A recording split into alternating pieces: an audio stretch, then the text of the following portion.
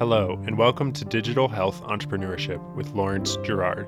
On this podcast, we will sit down with Lee and Laurence and talk about digital health innovation, entrepreneurship, telemedicine, and much, much more. So, Laurence, what's your vision for this podcast?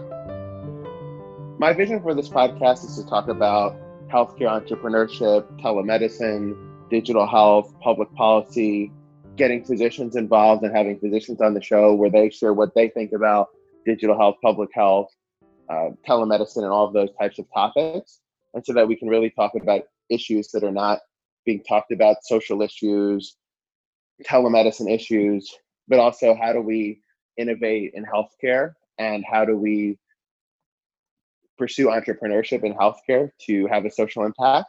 So those are some of my initial thoughts, but I'm sure that we will evolve the topics of the show as we continue, just the same way that you need to constantly evolve and iterate in healthcare entrepreneurship.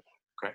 So Laurence, who do you think this podcast is for? Do you think it's more for users of digital health solutions, meaning patients, or would it be more for physicians, more for investors, or more for entrepreneurs? I know it's all of the above, but give us some insight into that, please. I think definitely a big audience would be physicians and healthcare entrepreneurs, but then followed by everybody else that's involved in digital health. So it could be software engineers, employees of digital health companies, investors in digital health companies, ideally people from government or health insurance companies who are making policy decisions as well.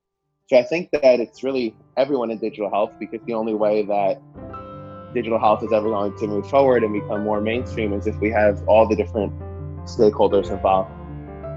Thank you for listening. Make sure to subscribe on your favorite podcasting platform so that you don't miss an episode of Digital Health Entrepreneurship. See you next time.